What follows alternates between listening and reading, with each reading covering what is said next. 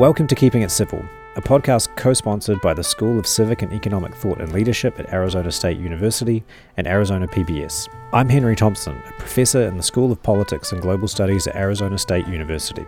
This is an interview show in which I talk to scholars, writers, intellectuals and thought leaders about civil discourse, the American political tradition and intellectual life more broadly. On this episode, I speak to Heather Mac Donald. Heather is the Thomas W. Smith Fellow at the Manhattan Institute, an editor of City Journal, and a New York Times best-selling author, most recently of her book, The Diversity Delusion: How Race and Gender Pandering Corrupt the University and Undermine Our Culture. Heather and I talked about the value of a university education, what she thinks the role of university in society should be, and why she worries that today's students are not getting the same value from their education as she did. Thank you very much for making the time to speak to me, Heather. Why don't we get started by talking about your visits to college campuses? You're coming to ASU in February for the conference, and you've visited many college campuses over the years, sometimes to significant controversy. I thought maybe you might tell us a little bit about that. Well, yes, I have been blockaded. I've been sort of ambushed to try and make sure that nobody can attend the talks. I've been walked out on. When I've been addressing either the topic of whether the Black Lives Matter narrative that we're living through an epidemic of racially biased police shootings of black men, or the topic of whether college students are oppressed today on college campuses.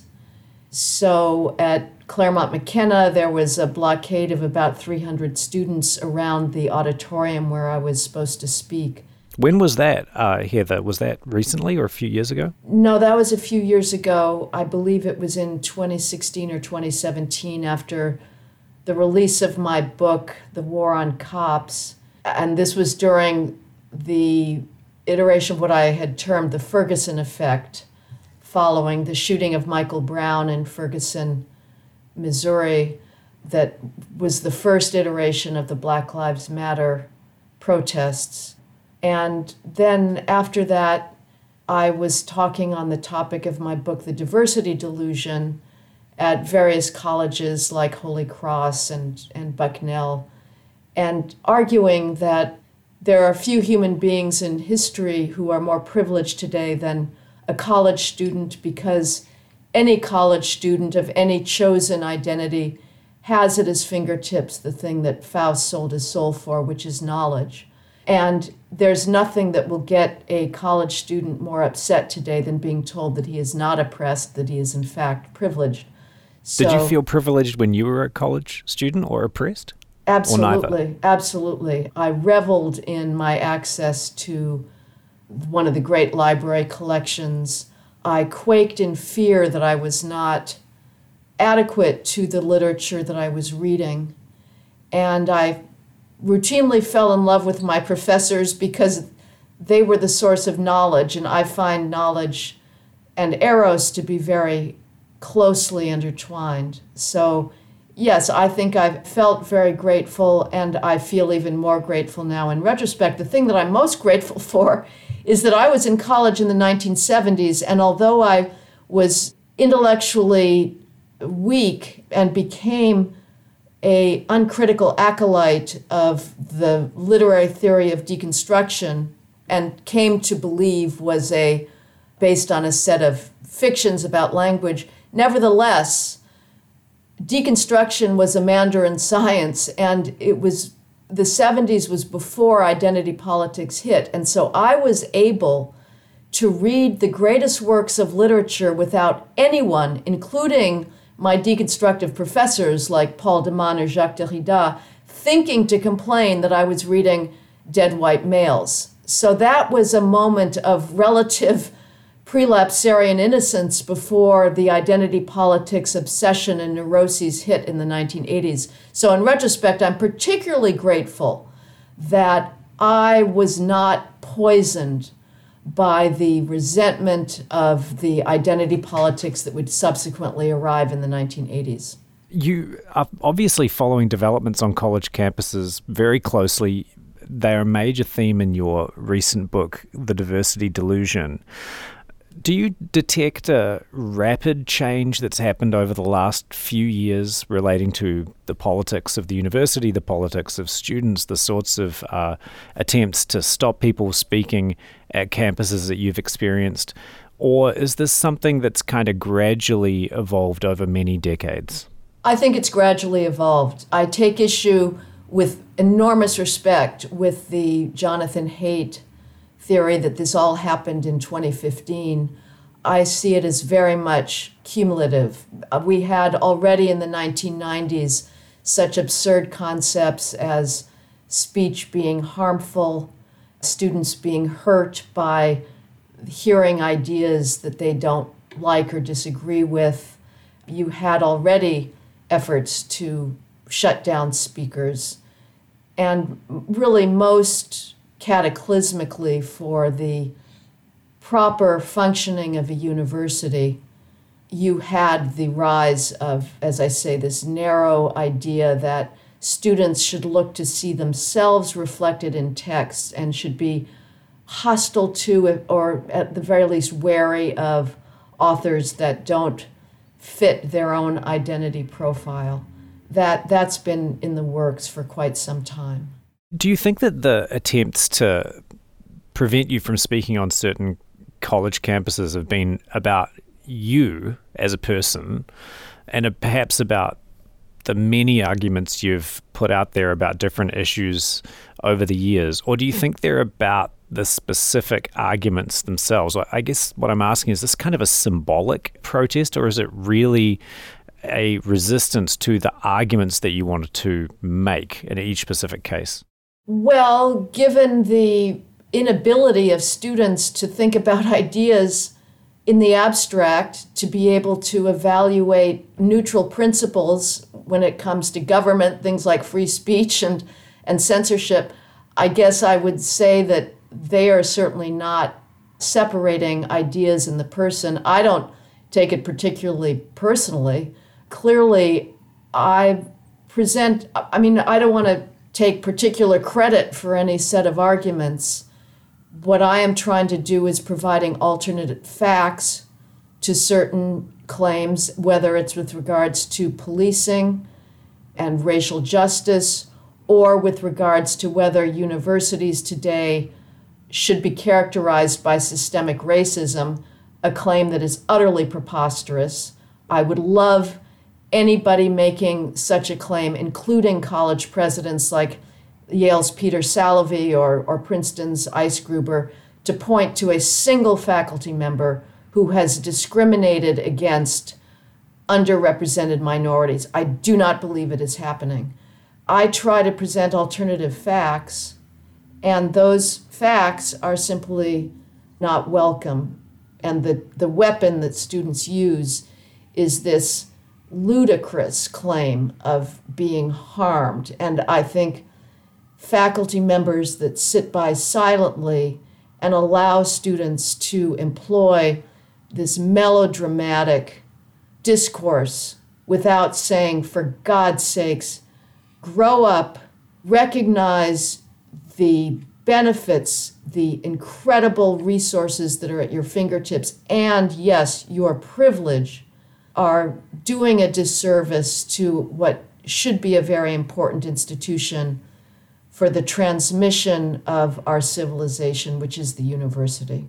Is there space for a dialogue here? Have you ever had an actual debate about your views about policing, about the university, with students or with faculty when you visit a campus? Or is it always this kind of much more antagonistic question of whether you should be allowed to present your views at all? There's been degrees of students sticking their fingers in their ears and saying, I don't want to hear. I mean, I have been in Federalist Society meetings, say at the Yale Law School, pre-George Floyd. I was talking again about police. And the students, there wasn't a walkout, there wasn't a temper tantrum.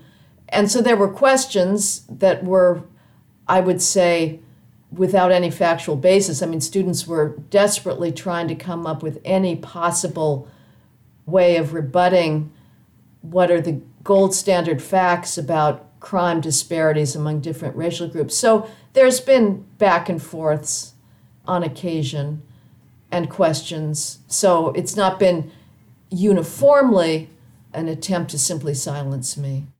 If you yourself were a college professor, how would you deal with Heather Mac Donald? Would you invite her to class? Would you ask the class to debate with her? What would you do if you knew that these were controversial views that not all your students agreed with? How would you invite Heather Mac Donald to campus? Well, to be perfectly honest, I would not invite Heather Mac Donald to campus because I think that college should not be about current events. So I actually disagree with the conservative bromides that are a reaction to the increasing hysteria and totalitarianism of students, where conservatives are going around saying that the very essence of college is debate, political back and forth and points of view.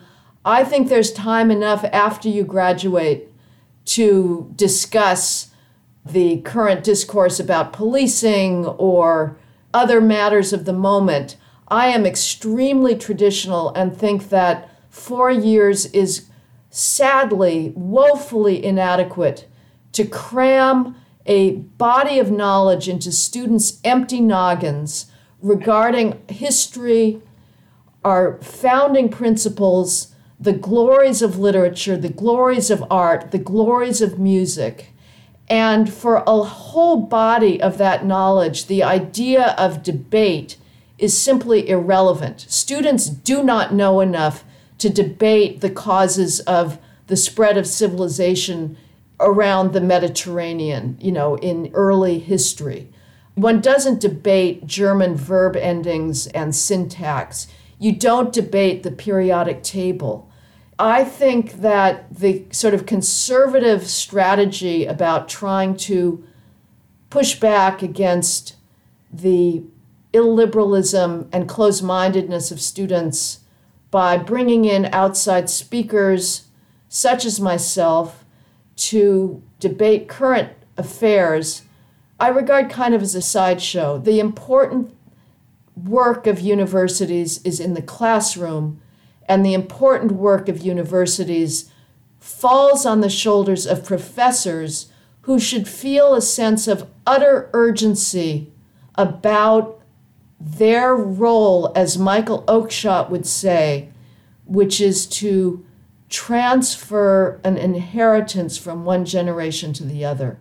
That's an extremely interesting point of view, and as a former German literature major myself, I can kind of relate to a lot of what you're saying. A lot of what you learn at university, if you, for example, a literature student in foreign language, is just kind of facts. I mean, it took me a long time to be able to learn German well enough to read Faust, a book that you mentioned earlier.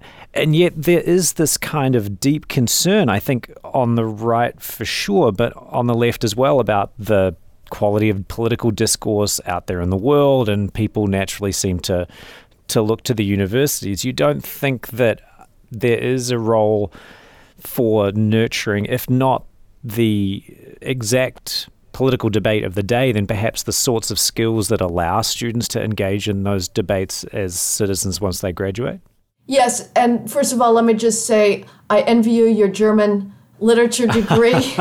I adore German. I haven't heard that for a long time. Oh, you're kidding me. I mean, really? That is itself a tragedy for you to be able to have been given the luxury of immersion in German literature. I struggled with Der Tod in Venedig, Thomas Mann's Death in Venice, very difficult language. But, that's a literary tradition that is one of the most important in the world. And not to know that is to be the poor. And I wish that more professors would be out there every start of every school year saying, here is beauty, here is richness, here is insight into the human condition that you will not get in the New York Times or the Los Angeles Times or CNN or Fox News, and you have 4 precious years to absorb it. And instead, faculty are virtually tongue-tied about this legacy. So I applaud your choice of major. As far as whether there's a role for learning civil discourse and debate, of course there is, and I'm taking somewhat an extreme position to counter what I view as too extreme a position on the other side, which leaves out the core function of college, which is knowledge transmission rather than debate club. So yes, there is. And again, like, as I say, I was a pretty monomaniacally involved student, whereas I know that there were my peers that were involved in political union debates and honing their teeth, or whatever the proper metaphor is, on debate and parliamentary skills, and that's very important. So yes, that is a part of college up to a point, but I would say that you don't need to make that a separate focus necessarily. So I'm not opposed to people being able to debate, but I just think that we don't talk enough about knowledge.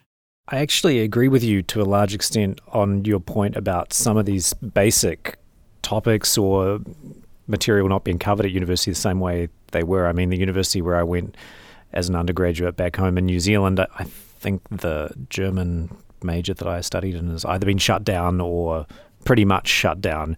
But that was a response to the demand of the students, right? Students today, they're not happy to sit in a room and read Faust like I guess I kind of was. I was just nerdy enough to at least want to try and do that.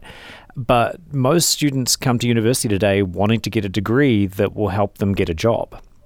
And so sitting in a dusty library reading books from 200 or 300 years ago, I think for them it's difficult to see how it helps them in that task. That is true. And I have to say that I must be very honest and not take credit for my own focus. When I was an undergraduate, I wasn't thinking about jobs. I aspired to be an academic. I assumed that I would get a PhD in comparative literature and would have done so except for my difficult realization that the theory that I had devoted so much time to in undergraduate years, which was deconstruction, was really a very bizarre and useless way of thinking about language that had nothing to do with the way language works, as I learned when I studied linguistics in England. So I didn't feel that economic pressure. But I would also say that the fact that students, as you put it, don't want to sit in a hall reading dusty books is partly a failure of their professors and their teachers to not make the case for why it is absolutely urgent that they read these books. The faculty are tongue-tied.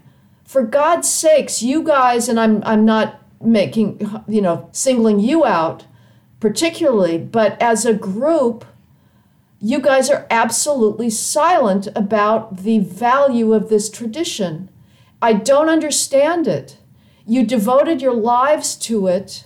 Those of you who were in the humanities, you should know its value, and yet as students are engaged in their hyena performative demonstrations of their alleged oppression.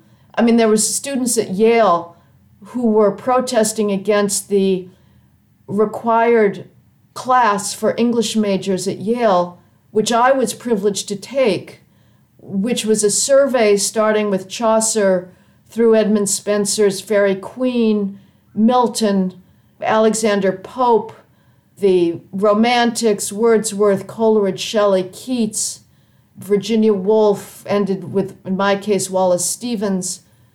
Students wrote a petition saying that it was injurious to their mental health to have to sit around a table reading these dead white male authors, which is just an appalling, ignorant, close-minded position and ludicrous. I mean, it should be laughed out of the room. Yale capitulated and got rid of that as a requirement and provided all sorts of anti-colonial third world literature alternatives to this, that the faculty should be the ones defending this tradition, and instead they are cowards. They've got their head buried in the sand. They're scared of their own students. Of course, this is a long-standing tradition. You mentioned rightly the 1960s as the start of all this, and we saw again, mostly the faculty caved in when the black radicals took over administration halls with machine guns and whatnot and allowed this to happen. So it would seem that on average faculty are not particularly courageous. I'm not sure that they're any worse than any other profession, because as I've recently been writing about in the medical profession, you have doctors that are also silent as the ridiculous narrative that medicine is systemically racist is perpetrated in order to tear down meritocratic standards. They're largely silent. So very few people are willing to stand up to the mob, it would seem, whether they're inside academia. And in the case of medicine, many of them are inside academia as well. But even those outside, few people are willing to be accused today of racism. I do wonder sometimes whether the contemporary students' political concerns and their critiques of the university are driven by economic precarity, right? I mean, like I said, most students come to the university these days. They see it as an investment. They are very attuned to the cost of the degree, to whether it's going to get them a job that's going to justify those costs.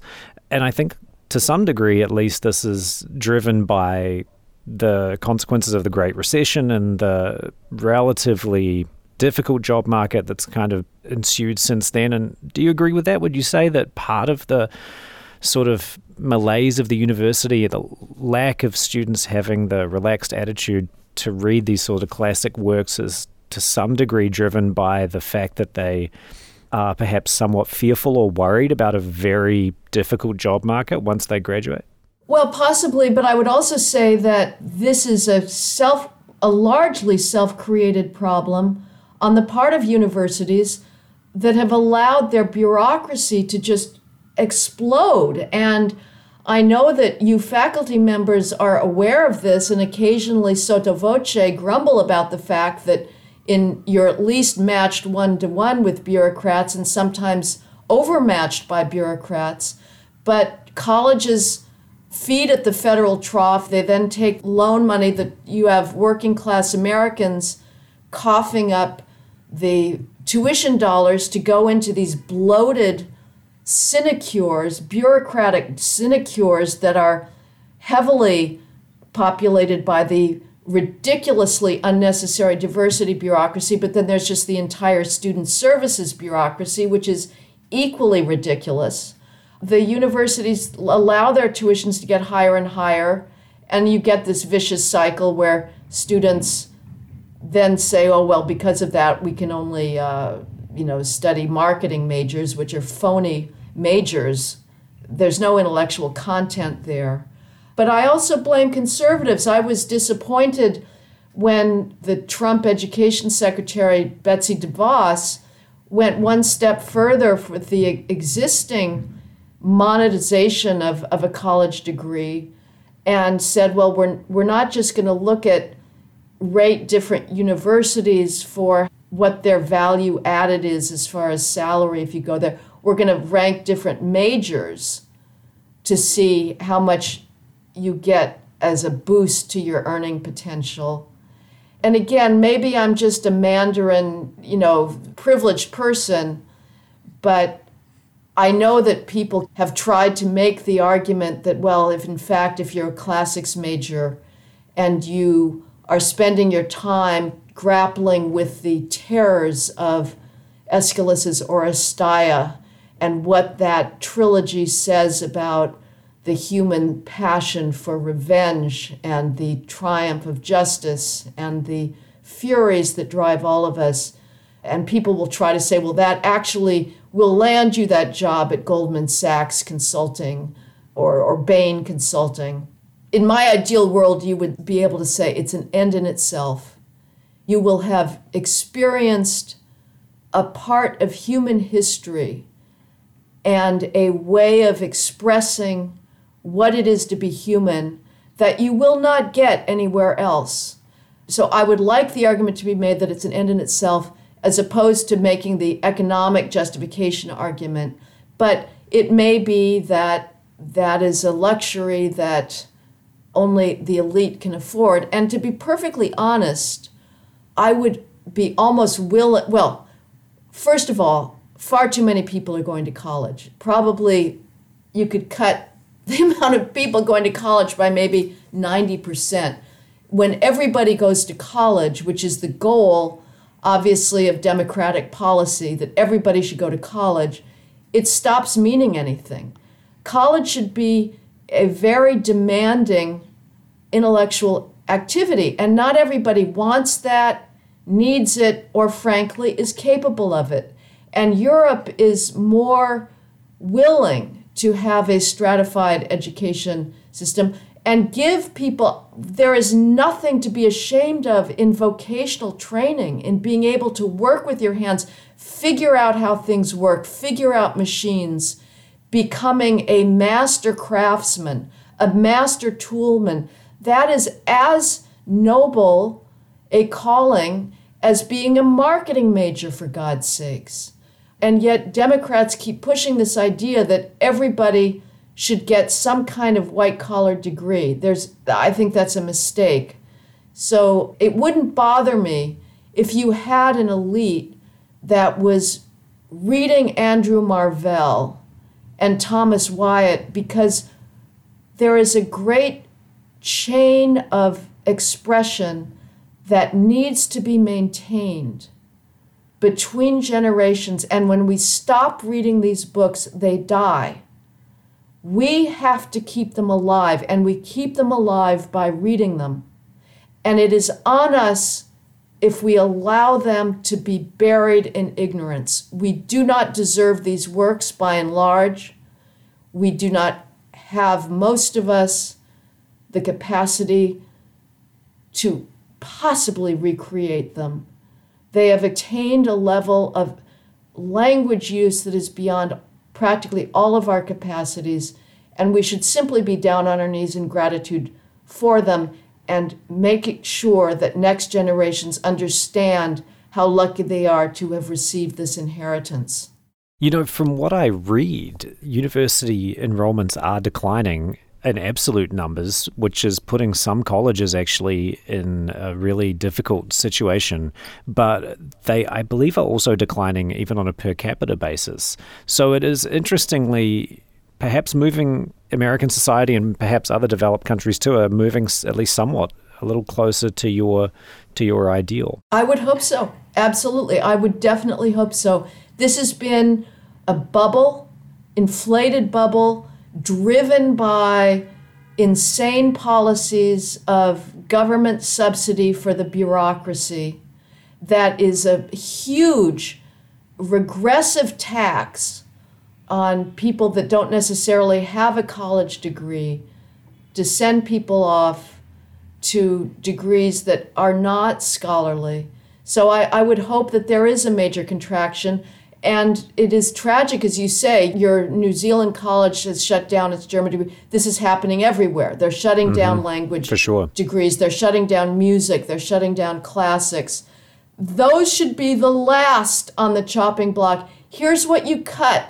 The dean of student engagement. You certainly cut the dean of equity, diversity, and inclusion, because there is no equity problem on college campuses. There has never been an institution more welcoming to history's traditionally oppressed and marginalized groups than a college campus. This is a lie that we need this bureaucracy to protect students against discrimination. There is not a single selective college in the United States that is not practicing massive racial preferences in order to engineer diversity. Far from discriminating against so-called underrepresented minorities, every single college is discriminating in their favor, whether it's in terms of college admissions, hiring, or promotions. So let's get rid of this nonsense and try to lower tuition and preserve the reason for being of colleges, which is the transmission of our inheritance. Do you think there's a need for new universities? Have you ever engaged with this idea that there could be simply new universities established, maybe even if some of these other universities are going broke because the numbers decline, they could even simply take over the campuses of defunct institutions? Well, that is happening. Obviously, there's a huge lot of attention, some of it angry, that's being brought to bear at the University of Austin. Ralston College gets less attention, but they are trying to also create in the case of Ralston College, much more humanities-based. I don't see a whole lot of attention to the humanities in the University of Austin materials. It's more sort of going for the investor capital of we're going to teach people to think and all of that. The challenge, obviously, is the status obsession of parents. Right now, the elite colleges are a finite commodity, and they continue to be able to confer bragging rights on parents and networking on students. So if a new university can crack that conundrum and figure out a way to match the prestige points of going to the legacy institutions, sure, if you can do it, that would be great. I know that the University of Austin has said we are going to be lean and mean. I think they're saying their tuition will be about half the national average, $30,000 rather than $60,000. That's a start. And there's no need to replicate the entire student services bureaucracy. So the more the merrier, obviously. And they're getting a lot of faculty applicants who want to ditch their current institutional environments that are so hostile to free speech. So that's good. And it would be also good if there's a target that would allow, above all, straight white males to feel like they can dare pursue graduate training and actually have any hope of getting hired. Because right now, if you're a straight white male with a PhD in anything remotely like a traditional field of study, which is fairly unusual, you are the absolute last that will be looked at in hiring because you're simply not intersectional. And it would be nice if there would be a place where people who actually do love learning can think about as a possibility of landing if they go through with a study of a graduate program. I'm wondering whether, given that you wanted to pursue an academic career, whether you regret or you sometimes wonder whether you would have enjoyed a life as a university professor, even if you weren't postmodernist deconstructionist, but as a professor of English literature. No, I am so grateful every day in the current environment that I'm not there. I cannot imagine being in a present university and being under the thumb not just of students, but of the administration, facing the mob. I mean, I will say that what's just the most stunning experience that I've had of speaking on college campuses is seeing the mob in action and seeing this like Salem witch trial hysteria among students. You can't believe it unless you've actually witnessed it. Again, these are the most privileged human beings. They have nothing to complain about, and yet they are worked up in a state of frenzied neuroses, of self-pity. It's really absolutely stunning. So I am very grateful that I didn't go forward. Now, had universities not gone down this path and they had remained true to their original mission, leaving aside the rise of high theory and deconstruction, I still think that it's the greatest calling one can possibly have. I would have loved to have been able to devote my days to study and reading and being in the library. So what would your advice be for young people who are interested in learning, who are intellectual? The university, it seems to me, is still the natural place for them to go. And although they might have to navigate a slightly more complex environment than in your day and perhaps choose their classes a little more carefully, they can still have a similar experience, I think, to some degree to what you had. But what would your advice be to be those students, probably different from what I just outlined? I would say I would hope that you have developed the capacity to read, that you are interested in language, that you have a soul that is open to beauty and experience other than your own. And if you have a passion for it, you should pursue it. And I don't know the extent to which one can find still classes that teach our civilizational inheritance, if they exist. And it is tragic that one might have to filter out the gloss, the narcissistic gloss of oppression and resentment that the faculty member may try to put on the works. But I would definitely recommend, if you have an interest for this, to throw yourself into it 100%. You will not regret it. I mean, these works are too great. You will never experience them. It's very hard to study outside of college. I wrote in the Diversity Delusion about the great courses, these recorded lectures that are available commercially, but it's not quite the same. And so I would say, if you have a bent towards the humanities, by all means pursue it, and things will work out. Is that maybe also why you still write about the university, and why you're obviously so passionate about the university, is because you don't really see an alternative? What do you mean I don't see an alternative? An alternative for young people who are intellectually inclined to go to learn, that they have to go to university, essentially. Yes. Yeah, I'm just thinking, I guess maybe there could be online resources of the great books. E.D. Hirsch, back in the 90s, was writing about cultural literacy, and he came up with lists of things that anybody who wanted to be considered literate in world civilization should know. Perhaps one could be an autodidact and follow that, and there have obviously been autodidacts over the years. Now Mill was taught by his father and did do studies, but there are people who can follow that. But I would say few students, including myself, had any clue. And the other thing I would also say is none of us know enough at this point to read. Our K through 12 education is so thin.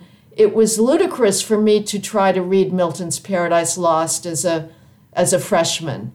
I didn't possibly know enough history, English Revolution history. I didn't know enough biblical history to really have any sense of what's going on in that book. And I certainly was felled initially by Miltonic syntax, but nevertheless, I persevered and lost myself in the richness of his writing and descriptions of paradise. So whether one could do it on one's own, I don't know. Ideally, I think, though, there's nothing more charismatic than a professor who has absorbed a tradition, is enthusiastic about it, and wants to share his love. I've written about Vincent Scully, a great art historian at Yale. I also took Dante with John Fricero when I was there, who was another extraordinary medievalist, but was well-versed in contemporary theory, which at the time was important to me. At this point, it would be less so. These were all just seminal figures in my intellectual life, and there is a particular kind of charisma of a professor who loves his material and wants to pass it on, and that's hard to replicate on one's own. Well, on that note, I think we'd better draw the conversation to a conclusion, Heather, because we are running out of time, but thank you very much. I do have one concluding question for you, which is, I ask of all of our guests, which is, what would be a podcast or a book or a film or anything really that you would recommend to our listeners, perhaps especially students, given the conversation, on the topic of civil discourse and debate? Well, on civil discourse and debate, I think that J.S. Mill's just discussion of the value of free speech pretty much lays it out. The epistemological humility that one needs to have, that none of us can be certain that we have the truth, and so we need the marketplace of ideas to work these things out. It doesn't really get much better than that. I would say Frederick Douglass has also written about, or gave a speech about, the value of free speech, and if allowed to reign in Boston and the rest of the country in the 19th century, it would have taken down slavery on its own. So those, I think, are pretty core texts. That's great. Heather MacDonald, thank you very much for being on the podcast. Thank you so much for having me.